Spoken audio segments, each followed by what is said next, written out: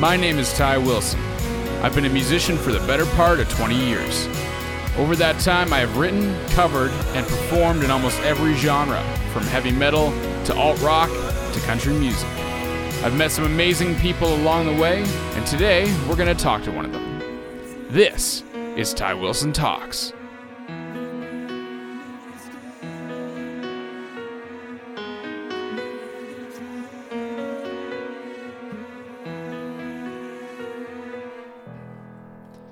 Hello, everyone, and welcome to another episode of the Ty Wilson Talks podcast. A couple things before we get into the episode today. I do have a couple shows coming up in the next couple weeks. So the first one is August 7th. In Coburg at Arthur's Pub. I'm there from 8 till 10. And the second, I'm at the Roseneath Fairgrounds with Ty Wilson and the River Spirits. We're playing there from around 8 till 10 o'clock as well. So make sure you come on out and come have a listen, have a drink, say hi. And yeah, I hope to see you there. On to the episode. So today I talked to the DM for the Dungeons, Dragons, and Dice podcast, in which I am a part of, Peter Polito. This man is hilarious. He is an amazing character, voice actor. He created the world that we play in Dungeons, Dragons, and Dice. And he's just overall a really awesome dude. We cover so many subjects in this podcast. And I think it turned out really, really well. And we had a really insightful, honest, authentic conversation. So without further ado, here is Peter Polito. So this is going to be super freeform. Basically, what I wanted to cover is, like, artistically, I don't really know that much, like, about your history and where you started from and how you got to the place you are with your DMing and your voice acting and all that kind of stuff. And This whole podcast is basically about, like, all art is interesting is kind of my headspace for it. So aside from musicians, like, I want people like yourself, actors, whoever, you know, I think everything is pretty fun. So origin stories is kind of a big basis too. So, like, what made you? Like, what brought you into the world of D&D, and what brought you into, you know, the nerddom that you find yourself in? Man, it's been a huge journey, because growing up, I always was a part of a creative family. My dad was a fine woodworker and contractor. My mom was an event coordinator. You know, I played the drums for some time. You know, like, I was very much thrown into you can't just be a numbers type of person. You have to be this type of interesting human being. You got to have this kind of this flair about you. And my dad was a true showman, and I think I kind of developed that from there. You know, I went into music, then I went into art in elementary school. I was that weird metal art kid that did a lot of things that, like, the teacher at a Catholic school was like, what the fuck are you doing? Like, why is there a picture of Rammstein, like the lead singer Till, like with a fucking it's a long story, but anyways. Hey man, I'm a huge fan of Rammstein too. I used to walk out to Mindtile when I was fighting in my fighting career. Yeah. And the video with him, like, in the butcher's apron and everything, and the cauldron on stage, and that was, like, I think that was Mindtile. I'm pretty sure it was that song. That is. But, so do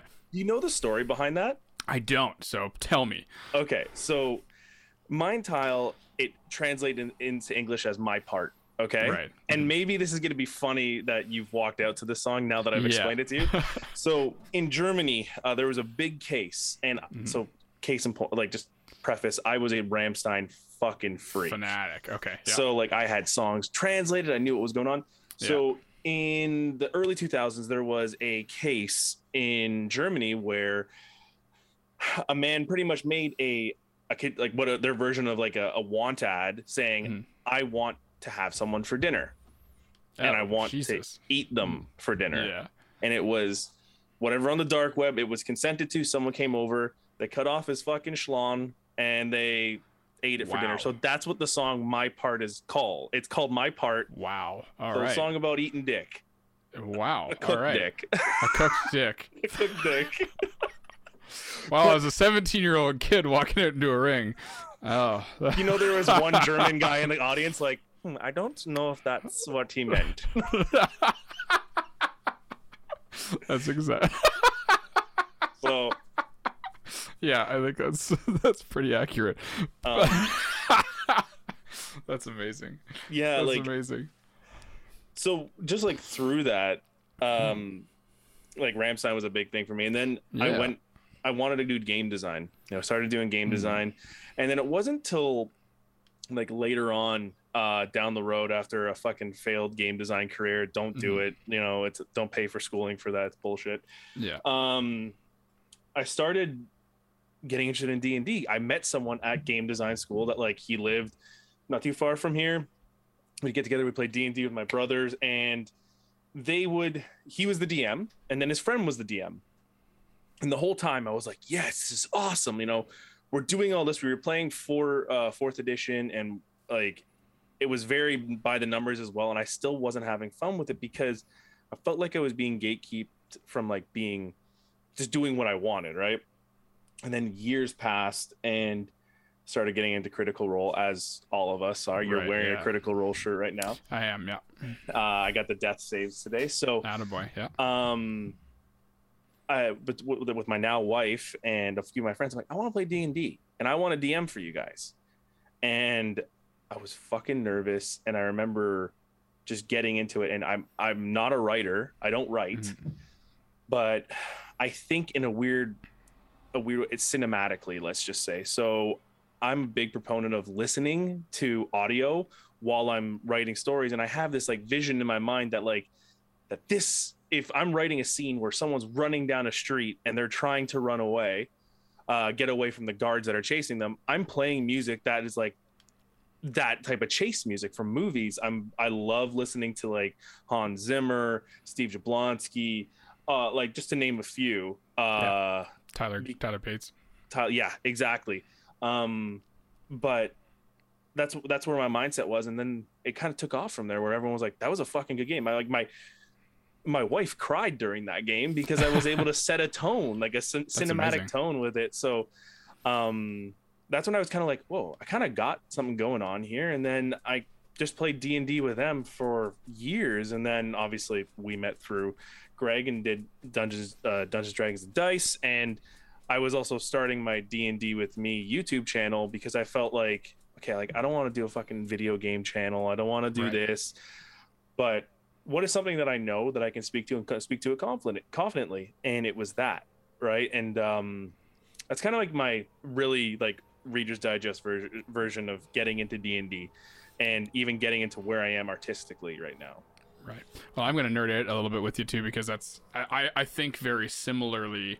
I've always been kind of one where background music and stuff kind of plays in my head. When I was writing essays in university or anything like that for school, like I had Ludovico Einaudi in my in my headphones, or I had like classical music, or I had, you know, the 300 soundtrack, or it was all over the place. But as long as it didn't have lyrics, I could focus on the writing aspect of it, and I felt like it made me a better writer. But and maybe that's why you were into Rammstein as well, like because you didn't understand the lyrics. I didn't understand the lyrics, but the big thing for me is I can't have fucking lyrics in a song if I'm trying to write my own words, or even, you know, when I was working out more, I listened to cinematic music. I'd have like my heavy metal, and like, so I have this like Viking playlist. It's Viking metal, and then in between is like actual epic like battle music, because that shit just jazzes me up.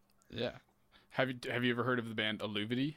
Yeah, I have. Yeah, I have. Oh, I'm a huge Illuvity fan. Love them. That's like from early or late teens upwards. The first record, 2 records were amazing. I haven't listened to much since, but so I shouldn't say I'm a huge fan. I'm a fan of them. But yeah, I used to listen to that. Just get me fucking right pumped up for the gym. Ready to Of course, go. yeah. Yeah. Yeah, man. Like I've always been like just kind of go into the music. I've always been a metal kid, but my dad, he was a drummer. He from I think the late 70s, early 80s, toured with a band, a Canadian band, Robbie Ray and the Rays, as their drummer. And he always instilled with into me like, yeah, you like this, you like metal, but this is why you like metal. Yeah. And because of this jazz drummer or this, or even just this, mostly jazz funk drummers, you're like, this is where they got the idea for blast beats. This is where they got the idea for this, like, you know, syncopation, all this stuff. And my dad instilled into me like that you have to actually listen to other music to appreciate more music. So like I still stayed in the metal scene, but I was listening to funk. Like, I mean, a big thing for me was Earth, Wind and Fire, Tower of Power. You know, we had the classical music we were talking about there, but man, like I still stayed in the metal area. And like I remember going to Slayer concerts, Children of Bodom, all this stuff. It was fucking amazing. I think it's so valuable though that like that he taught you to have that connection with other music, because that's I find that it makes you a better musician to know yes, where the music or the ideas for the music you listen to are coming from, but B, like good music in my mind is good music, and you can find an inspiration, or you can find you know, something that resonates with you in almost all types of music, no matter what it is. You know, I'll find myself like, I'm not a huge like musical theater person, but there's some songs that I listen to and I'm like, I'm gonna cry now. Like, buddy, it like preaching to the choir. My wife is a fucking musical theater fanatic. Like we just, I never listened to musical theater in my life other than Tenacious D in the Pick of Destiny. Okay, oh, yeah, definitely, of course, because that was the only musical theater we like that I knew of, right? But then she started introducing me to like Les Mis and like Hamilton, all this other stuff. There's too many to name, but there is a song from Les Mis that if you catch me on the right night, I am actually like, I can choke up. Yeah, that is a beautiful fucking song. I had to sing that song, and I made me cry like in the middle of an audition. I was like, oh man, I just got right into it. That's fucking so good. That song I love. And obviously I Dream to Dream. So like my wife has shown me a bunch of different versions, and like I still think the Anne Hathaway version fucking kills it, because you can actually tell the emotion as she's singing it. Yeah. On the other side of that, I love the Master of the House song from Les Mis, where it's like very just like chill, and like I can, and that to that point I visualize a scene of like, if we're gonna do this in D&D, like you guys run into this like smarmy innkeeper, and then I have that idea that he has to walk and be all floaty and kind of like, ooh, let me just take this from you kind of thing, right? Like, yeah. So that's how you get a lot of your ideas then. That's amazing, because it definitely makes sense to use music as almost like a character builder. Or the feel of something like that, right? Especially from stage plays and from musical theater. That's brilliant. Yeah. When I used to commute to work, I would just have like just random things, and when I was trying to come up with a villain for, I mean, you dealt with him in our little like charity stream, which was Physic, the little like the guy who was kind of crazy. Right. Yep.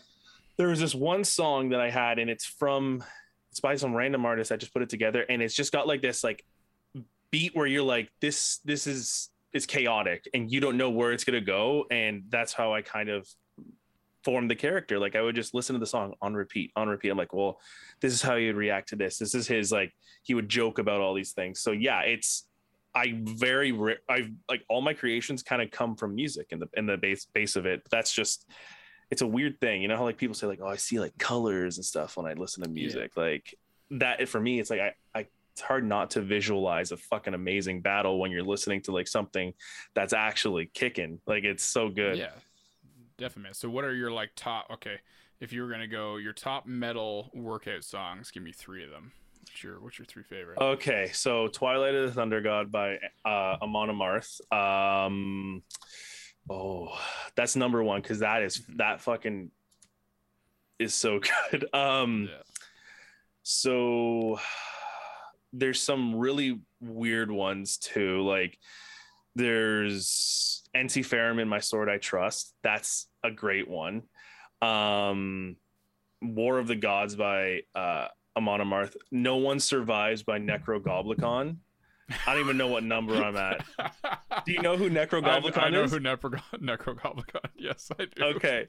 Okay. So we're there. All right. We're there. Yeah, that's amazing. So, if we're gonna go into like subgenres of metal, like power metal, is the thing to work out to. So you got like your Power Wolves, you got your Sabaton, you got like your Ailstorm. Like this is all stuff that's like really gimmicky, but at the same time, Sabaton tells a story about war, about like World War II or even like the Crusades, and you're like listening to this and you're like, fuck yeah, the Allies on the hills, and you're like, fuck yeah, I'm just gonna pump this last set out. Just get it going.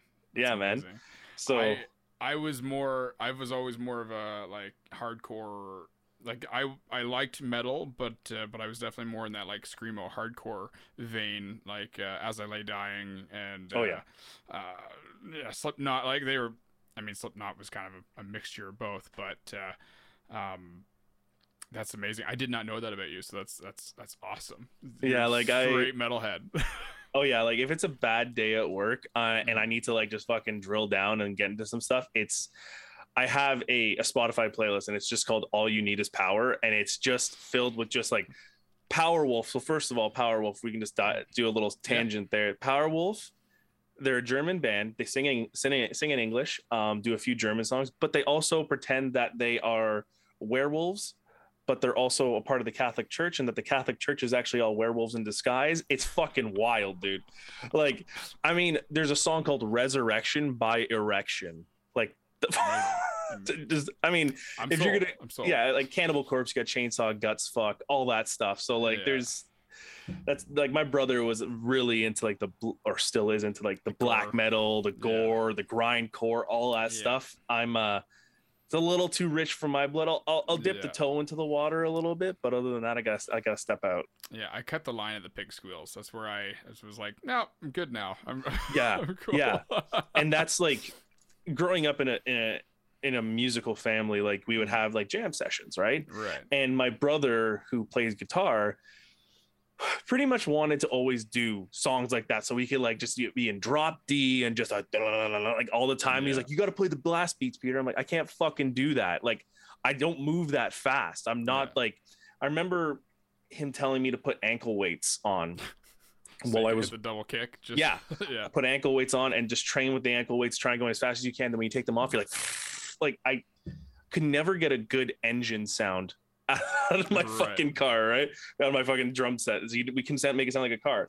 But remember, like my brother would come down and say, all right, so we're gonna do Cannibal Corpse, Hammer Smash Face, okay, let's go. And then just like the whole time I'm like, fuck off with that. Yeah. Can we have like a little bit of like melodic singing and anything? My dad would be like, hey, no, that's it. Like, we're not doing that. Because he would my dad was a virtuoso with instruments. Like he picked up, he was a drummer. Yeah. And then touring on the road, you pick up whatever you can, wherever you can. Right. And so he could sit in on anything and you'd be like, all right. But when it came to that shit, he was like, I'm out, man. I'm good. Yeah. I remember I was like just learning to play guitar like semi well. I think I was 14 or 15, and one of my buddies at school was like, all right, you're the guy with the guitar and the amp, so we're gonna have band practice. He was a drummer, and we had another guy that I think was trying to play the bass. He's like, okay, Kill Switch Engage, we're gonna play some Kill Switch Engage. And I'm like, I don't know how the fuck did you play any of that. Like, I've been playing 4-chord like campfire songs for the last 2 years, and you want me to play like My Last Serenade? No, it's just not gonna work, man. I'm sorry. Let me ask you, like, when you would go to jam with people, did you have like a set list that they'd want you to go like learn these songs to come in and play, or when you jammed, did you jam organically? Oh man. So organically for the most part, but it was mostly just us as kids writing really shitty songs. But that's organically. But that's organically, right? Yeah. So that's what it was. I went through this phase where I was like, I'm never going to play a cover. I only want to play my own music. I'm an artist. I only want to put, my own stuff out there. My band's only going to play our own stuff. And even though it was, shitty, but that kind of switched when I hit 20. So we never really had cover songs that we brought into the jam space or like a list of songs. It was just like, all right, so what are we writing today, or who's got ideas? And it was just kind of us trying to scratch through whatever we could at that time. Yeah, like when I worked, so my first ever job was working as a butcher, and I was the youngest dude there. There was another guy named Peter there. I was always referred to as Peter too. And I was told that like everyone plays guitar, everyone plays bass. They wanted to get together and do a jam. And that's the only time I ever really got into real jamming. It was just organic. Someone would, like, the bass player would just start and everyone would just kind of fill in.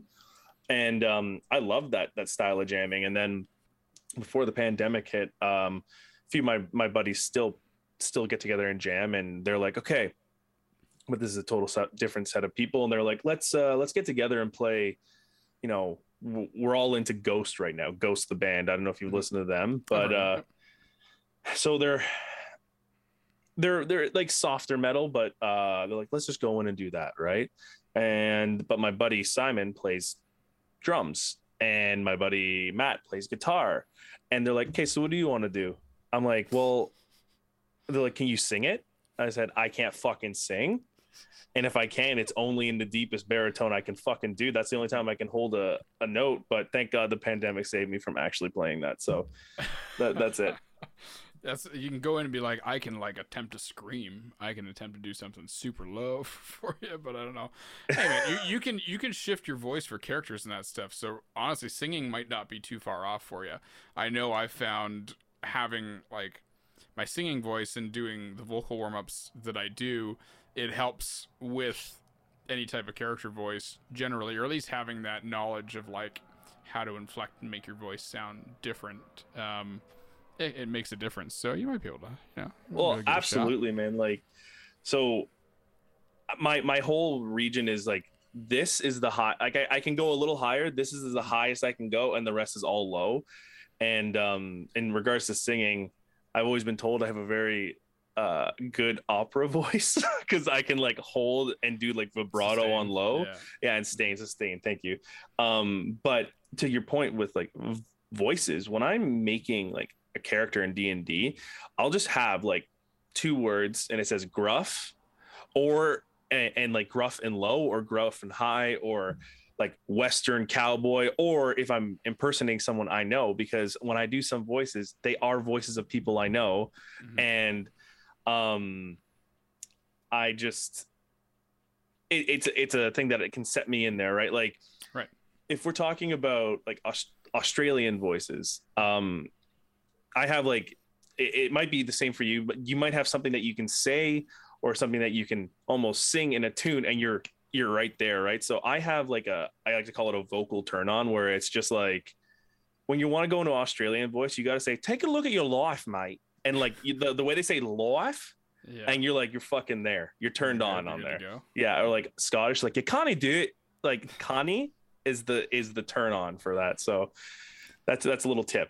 Well, that's amazing. Yeah. You have like your little, no, that totally makes sense. I am not nearly as good at voices as you are, but I can definitely see that. I need a couple lines, or I need to like read a text in this voice, or just whatever's on the phone screen to get into that mindset. And that does make sense though. You pick like one word or phrase that sounds very, iconic to whatever that character is, and you're there and you're in. Like, even before we start our sessions, I do like a vocal warm up of the voices that I think you guys are going to run into. I'm like, okay, well, this one is going to go, or like this person's going to be like, I don't know about that. Like, you just, right. You kind of get those voices ready in the back palette. The issue I have is switching from one voice to a different voice. So just case in point, War Chief Dolva, you have your low gruff Western, and then you have, I'm forgetting her name, the Irish Ranger girl. Yeah, her. The red hair. Yeah, her. I know. So I have trouble like bridging that gap in between. But that is like, that's something, and like, you don't, I've always been interested in going into voice acting, but it's, I don't think that like you run into that too much as a vocal jump, because you're only doing for one character or like maybe one or two, and it's always in there. But yeah, like I kind of was told that like, oh, you can really like do voices when you're playing D&D, and but I'm watching people like Matt Mercer fucking just kill it with his voices and being able to do all these things, and all the people that are at that table, and I'm like I can't do voice acting like those guys. Like that's fucking amazing, though, man. Yeah, that's the thing. Like you just got to do it, and not like, I'm no fucking professional podcaster, but hey, we're giving it a shot. True. You just do it until you get really, really good at it, and you're already very good at it. Thank you. If you're gonna look at the like Critical Role cast, like Ashley Johnson is more of an actor than she is a voice actor. Absolutely. Right? But her voice is iconic for her roles in the video games that she's been in, and so like she's not the greatest voice actor when it comes to her characters, and most of them sound very much like her. But it's the attitude and the acting she puts into it. So if you can find the authentic voice, which you have for yourself, and you can do the character voices, like, I think you're a step ahead of the game, man. I don't know. I have faith in you. See, like the thing for me is I'm my own worst fucking critic when it comes to that stuff. I will say, like, Dungeons and Dragons is the only thing that I have seen through multiple years of work. Okay. So like, usually, you know, I wanted to be a Twitch streamer for a while, and I was just like, first of all, I'm a 31-year-old bald guy. Like that doesn't fly maybe for some people, but I don't think I got that look, and I can't be on like that all the time, and I can't commit that much time. But see, I'm already in my head making these excuses 2 weeks in. Right. And I'm like, fuck, can't do this. But this with D&D is like the only time that I've actually been able to be like, okay, I got something here. Here. And yeah, you're kind of saying underneath the guise of D&D, you have screenwriting, you have voice acting, you have like tactical map making and stuff like that. So that was a shitty third example, but whatever. No, that's a good. No, I mean, people need D&D maps, man. Yeah. like multitasking and if you'll let me get weird for a second, I find there is such a huge stigma against playing D&D. I'm sure you've seen it. We all have seen it, and maybe people listening to this think this is like, what the fuck is that, like dungeon? Like, I'm literally fucking podcasting this from my basement, and I play D&D in my fucking basement. I'm a basement dweller. But I will say, before I started doing Dungeons and Dragons, started DMing, dungeon mastering for those who don't know, I did not have a voice. Did not have a voice, I did not speak confidently. I stuttered over my words. I dreaded public speaking. And then when I started getting to do more D&D things, when you have to do a fucking stupid voice of a goblin, and you have to talk like this in front of your friends, and then eventually talk to someone, you know, that you don't know that well, you kind of say, fuck it, I can talk like myself in front of people. So at work, I started noticing improvements of how I was speaking to people, how I was articulating things, and it really made me feel confident on that. To the point of to that further point is like, even like doing these stupid voices and stuff. Yeah, you're saying that I can do this stuff and become a voice actor. I didn't even think that was a fucking avenue in my life, right? Doing this writing, like I didn't even think I was a good writer. I'm still not a great writer, but I still think I could hobble together a book. But I'm just like, what I'm trying to say is that even though there's a stigma behind D&D, there's these social blocks that help people build up social blocks in their lives. And like, I know a bunch of people that I've worked with or even spoken to just offhand that like feel more confident when after playing, and they bring that into their life. I don't know if you feel like that for you.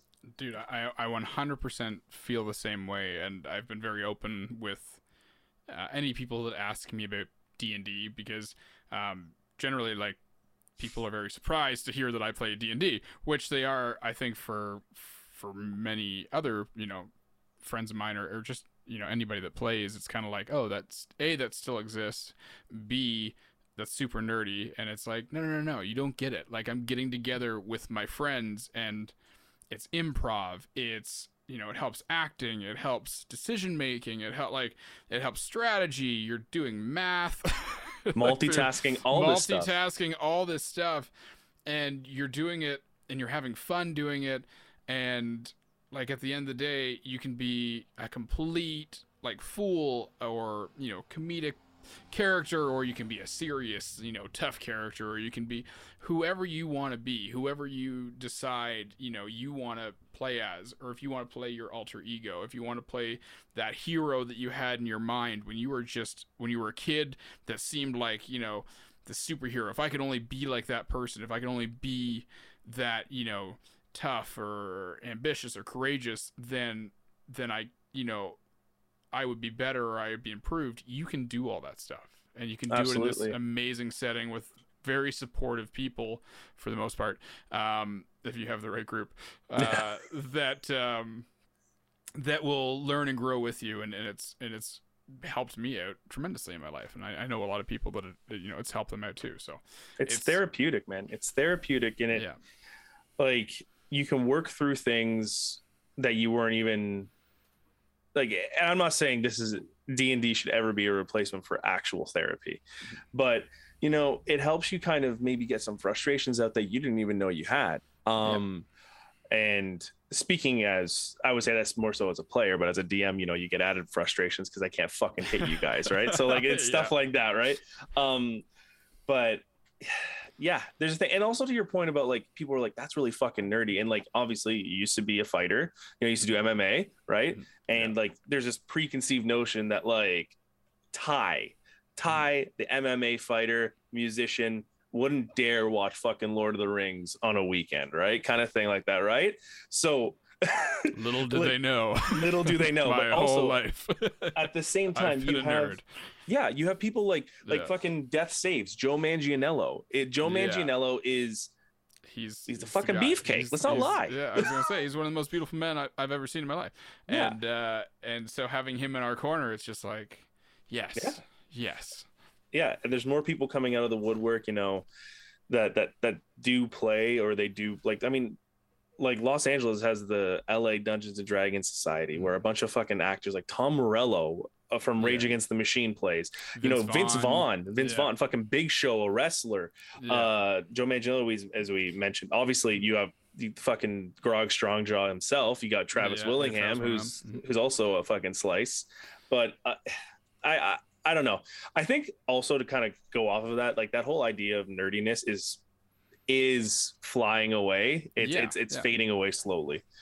I think it's nice to be able, I think being yourself is being applauded a lot more, and being able to be honest about your interests. You know, when I was in high school, you know, you kind of had to hide a little bit of who you are if it didn't fit in with the clique that you were hanging out with or something like that. Like, you know, as I had a really interesting mixture of things that I was in high school. Like I played football and I played hockey at a varsity level, but I also was a screamer in a band, and I was also one of the lead in most of the drama productions, and like I was all over the damn place. And I You're felt a unicorn. Like I was, and I felt like I just had to like hide certain parts of my being from different groups as I was there, and I never felt like I belonged to one in particular. And so with everything now, it's like, you know, be whoever you want to be, and people are generally okay with it, and I think that's pretty sweet. That's coming out.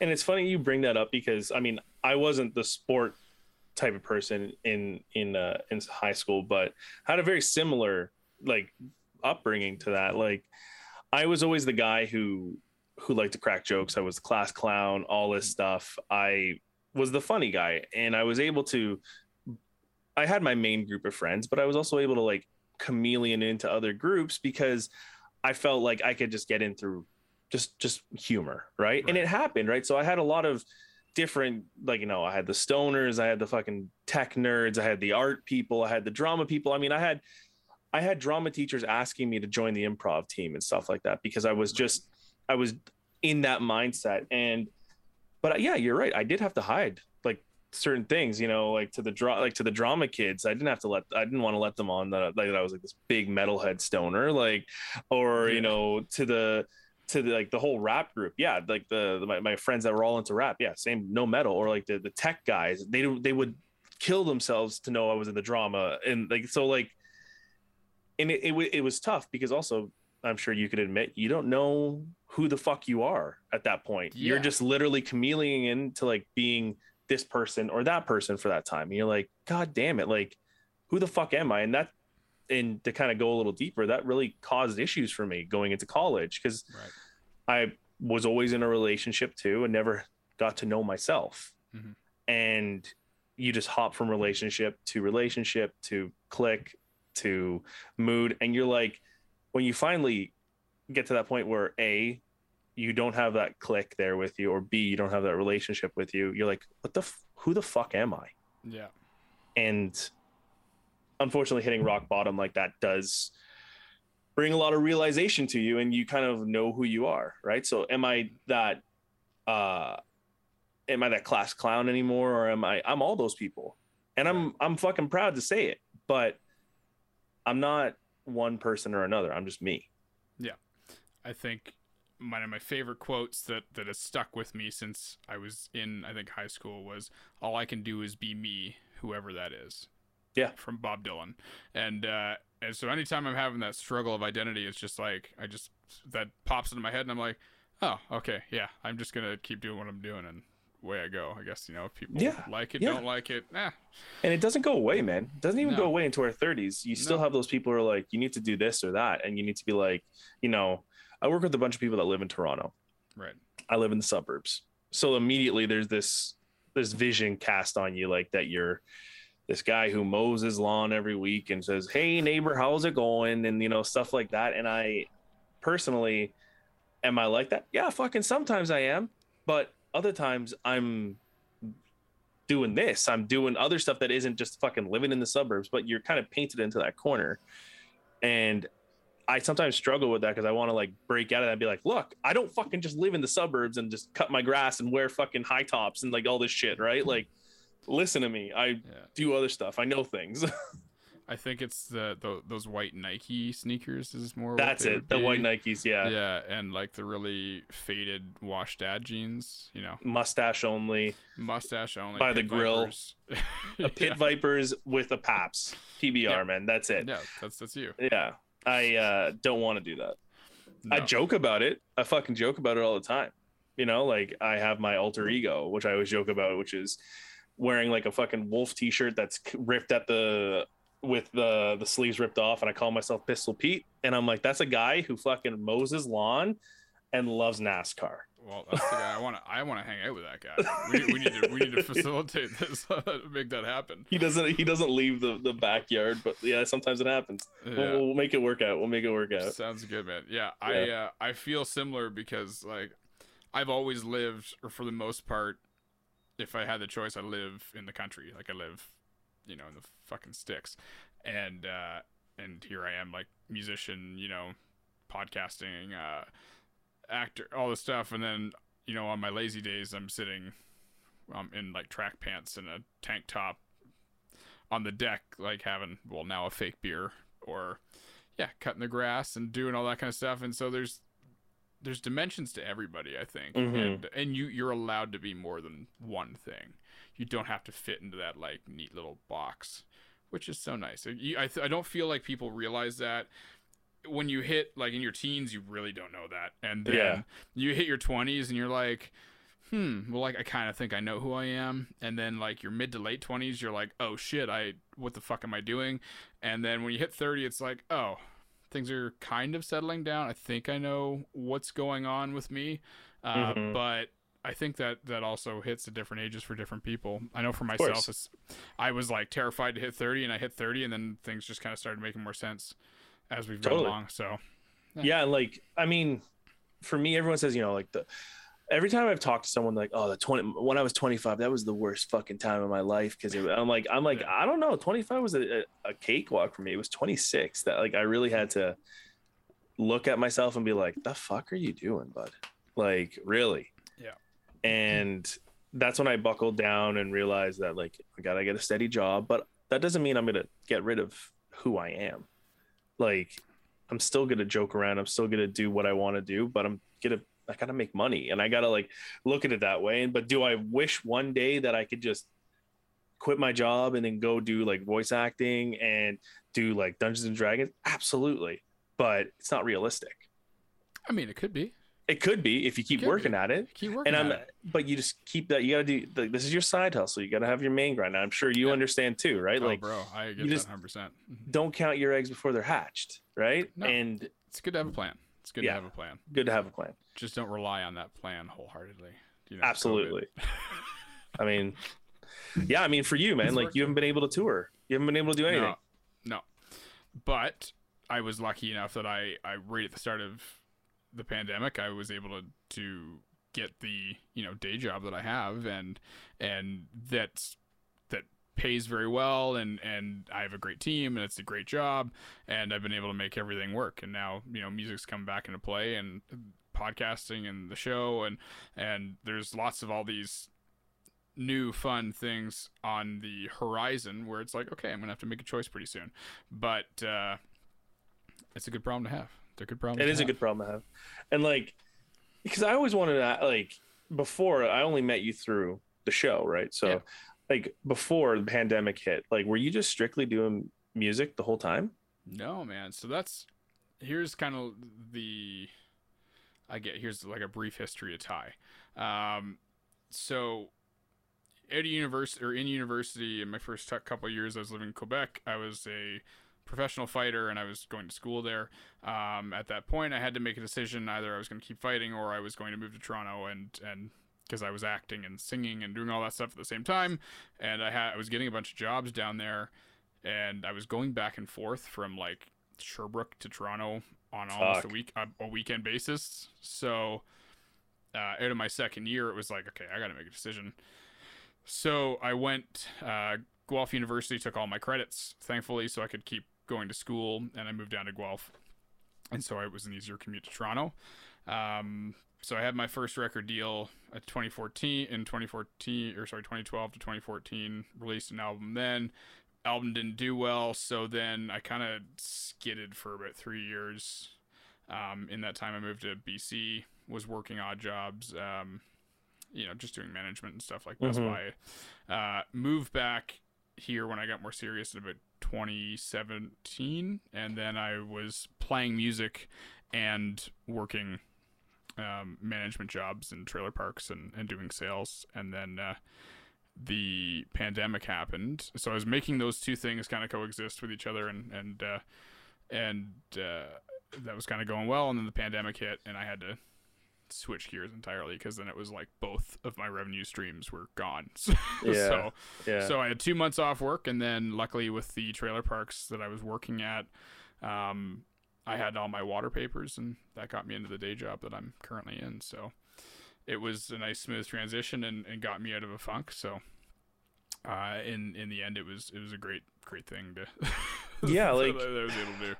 That's fantastic, man. But yeah, that's fantastic, because like I think sometimes you need some sort of, like, in your case, and just correct me if I'm wrong here, but in your case, maybe you need that stability to realize a stable job of something that's just plain Jane, just doing the course, or like just going the course, right? And that makes you you're like, okay, that's taken care of. I don't need to worry about that right now. I can focus on myself. And you did that, right? I saw you turn completely around. Right. And now you're like, okay, Ty's got the job, Ty's like taking care of himself, and now Ty's ready to go back into music. Yeah. Is that fucking exciting for you? Yeah, man. I'm stoked. It's something that hadn't happened in like 8 years. I like to have this type of energy and to be taking care of myself this way. It got pretty dark, I'm going to call it my dark ages of course, for a bit. And yeah, it's awesome, dude. I feel really, really happy that I could show myself that I could get back to this point and get to where I needed to be, because it was something had to give. So Yeah. it was good to get there. And yeah, I'm someone that definitely needs structure. That's the biggest thing that I've learned throughout the last 6 months, especially, is like, as long as I'm structured, as long as I like calendar in my days and my weeks and all that kind of stuff, and I know what's going on, I can keep myself on track. And that's kind of the most important tool for me, at least how I am successful in my life. Yeah, exactly. And like, to that point too, like I was kind of floating, not really. I was doing warehouse jobs, doing fucking working at a startups, all this stuff, like doing bit jobs as a game designer for a bit. You know, met Greg at one of our startups that we worked at. But man, I didn't know what I had a low point too, right? Yeah. And it nearly tore my relationship apart. It fucking did a lot of things. And, you know, but once I got that stable job again, I was able to address things and be like, okay, I'm taking this seriously and I'm doing that. I'm moving forward with this. And that was, I think the key indicator for me is that I knew, like, if I had a paycheck coming in and I was able to pay for a roof over my head, all this stuff, like, I'm good. Yeah. And that's not the end all be all. You still got to have, like, you know, make sure your mental state's good and all that, but that gives you a base, like a framework to build that fucking house that is Peter or that is Ty. Yeah. Right? Like, you got to have a good foundation. It gives, yeah, like you said, that's the perfect way to say it. Having that steady paycheck job that is, you know, maybe it's a little bit stressful, but it's not going to overtax you necessarily. Mm-hmm. You know, some weeks are better than others and all that kind of stuff, but it gives you that, like, okay, here's my foundation. Now I can work on my head. Now I can work on whatever else I need to, my relationships, my everything else, until you kind of get everything back into alignment, because fuck, it takes a long time to do that. Yeah. And even people don't, I feel a lot of people don't realize it's happening to them while it's happening to them. Like, they don't. And once you get into that spiral, it's so hard to get out of. You just, you know, you're digging and you're digging and you're digging, and you're getting deeper and deeper and deeper, and you're going like, something's got to give, something's got to fucking happen here. And yeah, having that base knowledge to bounce off of, or that base anything, just to know you're safe. I think maybe that's it. It's a safety.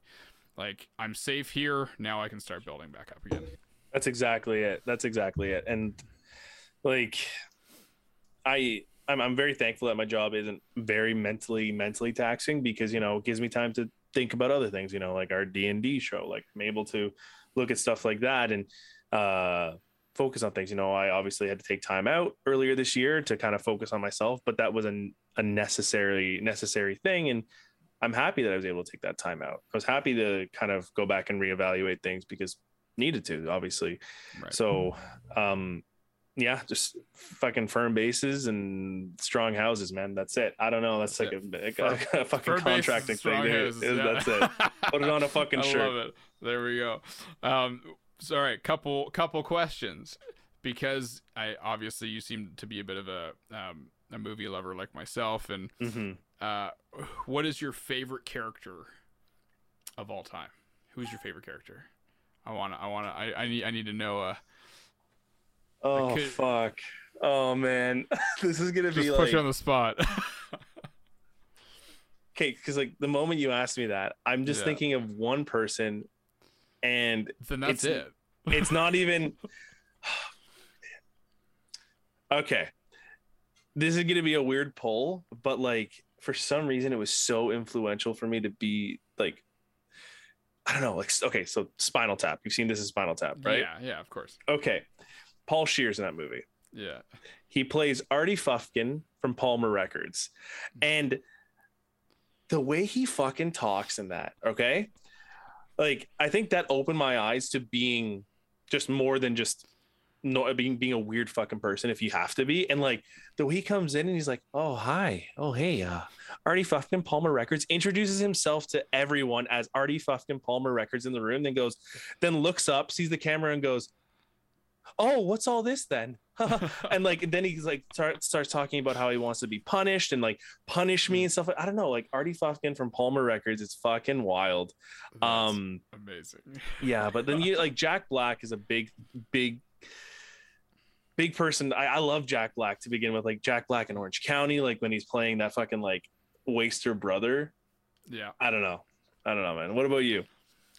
Oh man, I don't know if I like.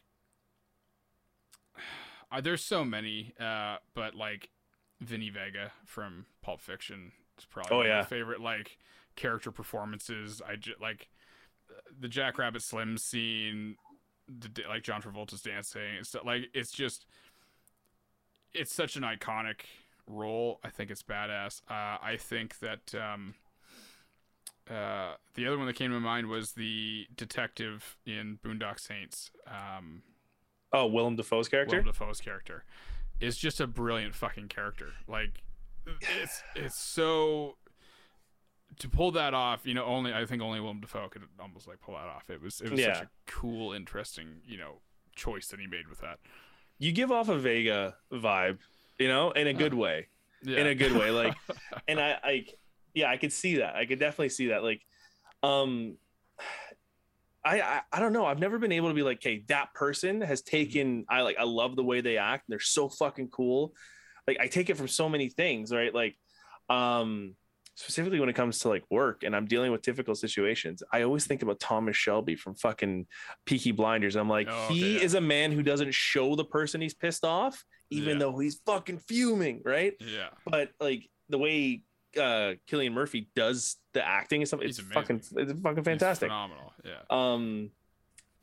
I don't know. Like I always try and like, this is a weird thing. I don't know. Tell me if you do this. I try and look for myself in movies in regards to like that person. Like, oh, you know what?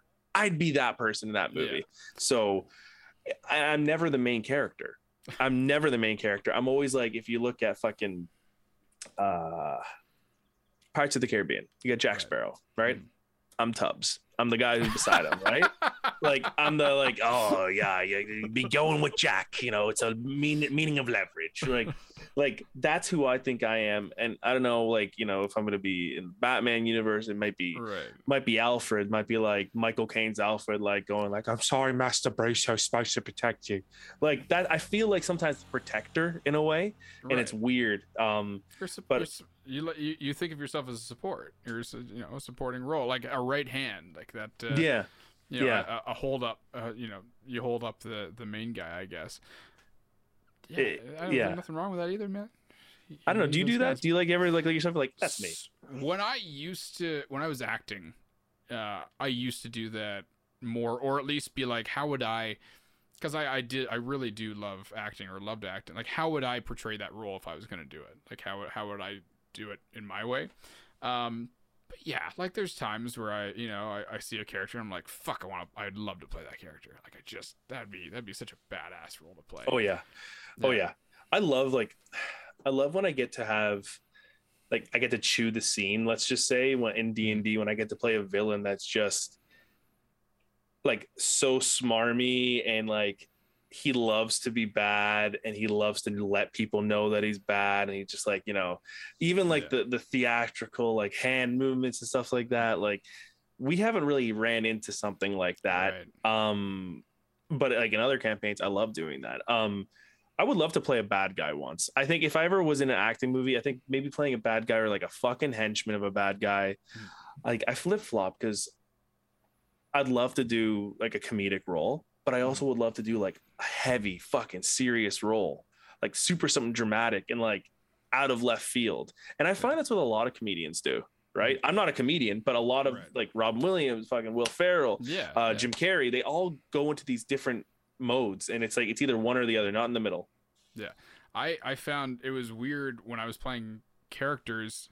I started out as like I was the lead in a lot of things, and then I gradually ended up moving into the bad guy roles. Like, really, I don't really know how this happened, but yeah, I had a few of the parts that I was cast, I was like the bully character, or like the douchebag. But then again, I mean, if you looking like this, either you were the asshole or the lead generally. So that's probably why. But I still had fun with them. You know, it's fun because I'm definitely not. I don't think I'm a mean person. So trying to get into that headspace was always a bit of a challenge, but it was fun. Yeah.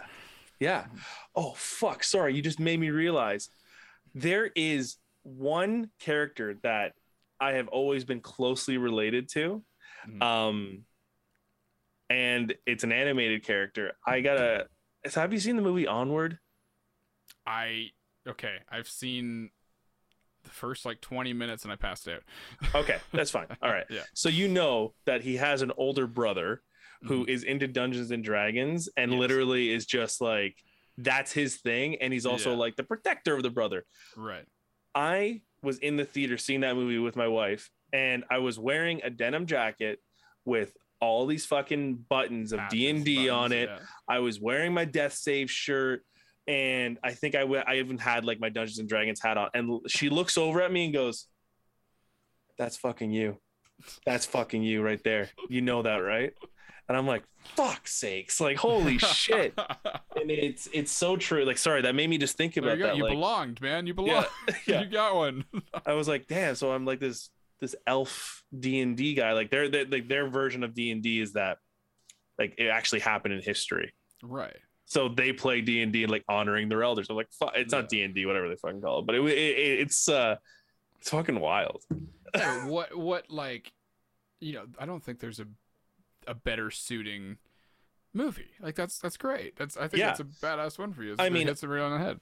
I'm the oldest of three. I have a Right. brother and a sister, but like that movie is very much about two brothers going on an adventure, and their father had passed away years ago before the even young kid could even meet him, and you know, they kind of go on this adventure to bring him back for this magic spell. It's something really cool. I actually really like, and you know, with my father passing away this year, like the movie fucking struck a huge chord for me, Right. and it's funny how like in a way you're like you watch this and you're like fuck that's like art imitating life in a way, and you're like Yeah. you pick it out yourself, but yeah, I've grown fonder of that movie.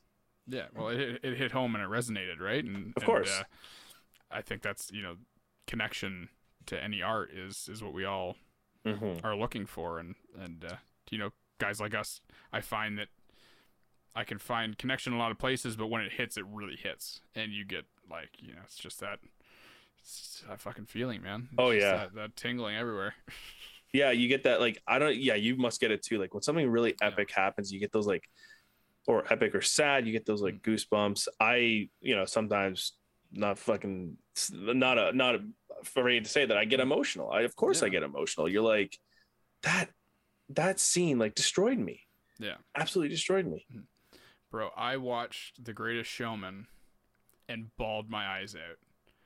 And I'm not, like I said, I'm not a musical theater person. The Greatest Showman, a few of the numbers in that just had me done. I wasn't coming back from it. You know, at that point, it was a couple years ago. I had had a couple drinks, and it was like, no, the waterworks were. Mm-hmm. It was all over the place. It was happening. Have you seen that movie?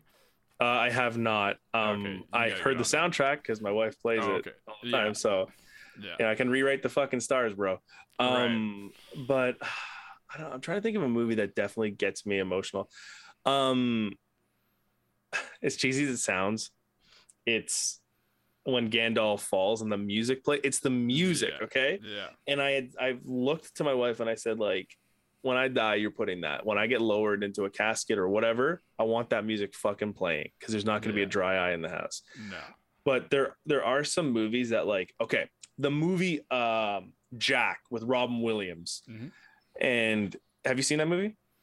It's been a long time. But I you have know the seen it. premise, right? Like yeah. he ages rapidly. Right. So I don't know why, but I remember watching that movie. And as a kid, going upstairs and being so fucking upset and just start crying because I'm thinking that this guy just graduated college or high school, sorry, and he's going to college, but he looks like a really old man and he's going to die soon. Yeah. And I'm like thinking like he hasn't lived his full life out. Like, and Yeah. I got like super emotional, but I always like, I don't know. Movies are great for that. Like if you do a good movie and you make me think like about their life outside of the movie after the movie ends, you're like, You've done your job. you've done your job. Yeah. Yeah. Yeah. that's a great segue. So since you are such a music fan, what is the one song that it's not your favorite song, but it is the most emotionally impacting to you? So like, what song just just either sad, happy, joyful, like I got two. Yeah. Two polar opposites. Okay, so there is a song I fucking hate, and I mean, let me get you the artist name first because I'm gonna fuck it up. Okay, it's a Canadian song, and I'm so sorry to everyone. I remember working in a warehouse and I'm realizing I fucking hate this song, and it's Patio Lanterns by Kim Mitchell. Okay. I think Kim Mitchell, I read an article, Kim Mitchell even hates that song now. Well, so thank you God might be he safe. has some fucking sense, all right? Because you hear like those I have never felt the rage boil up in my body to the point where I'm like, fucking turn it off. But random side note, my wife needed a job, so she started working in the warehouse and repairs with me, and she would turn it the fuck up, and everyone knew Just I to would get annoy the shit out of angry you. just to annoy the shit out of me. There is more recently a song that just like absolutely just reduces me to tears. There's two of them. Sorry, there's I don't know if you know the band Deer Tick. No, I haven't heard of them. So I've heard of them, but I haven't heard them. So they were in there's a song in Sons of Anarchy, and I caught this song, and it's Goodbye Dear Friend, and I think it's Goodbye Dear Friend, something like that. But it's just, talking about passing and saying goodbye to someone. Like, that song reduces me to absolute tears.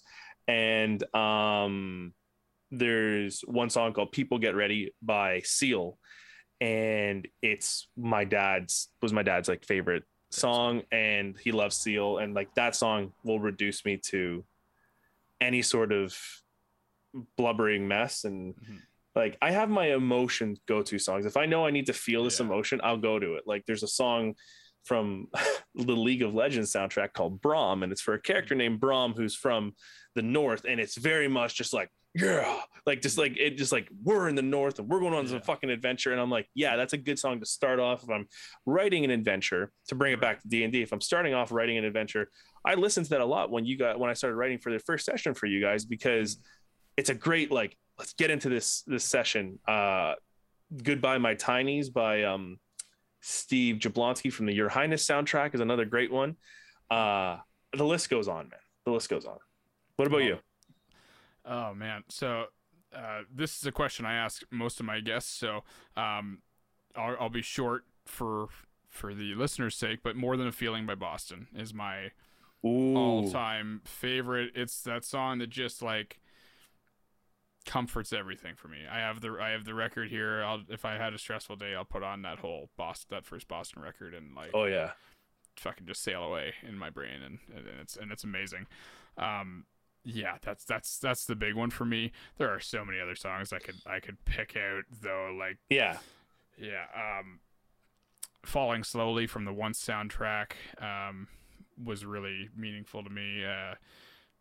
There's just so many, but yeah, More Than a Feeling. That's the one. That's awesome. That's awesome. Fun. Anyway, man, thank you so much for joining me. That was a lot of fun. It was really great getting to really know you more, because we knew each other from D&D, and we see each other every 2 weeks, and we talk online often in groups, but it's mostly about D&D, and so this was really cool. Like, actually, I only know Ty, the fucking half orc, right? Yeah. I don't get to know Borok Grimsky, the half orc, and you get to see me as multitude of different fucking characters.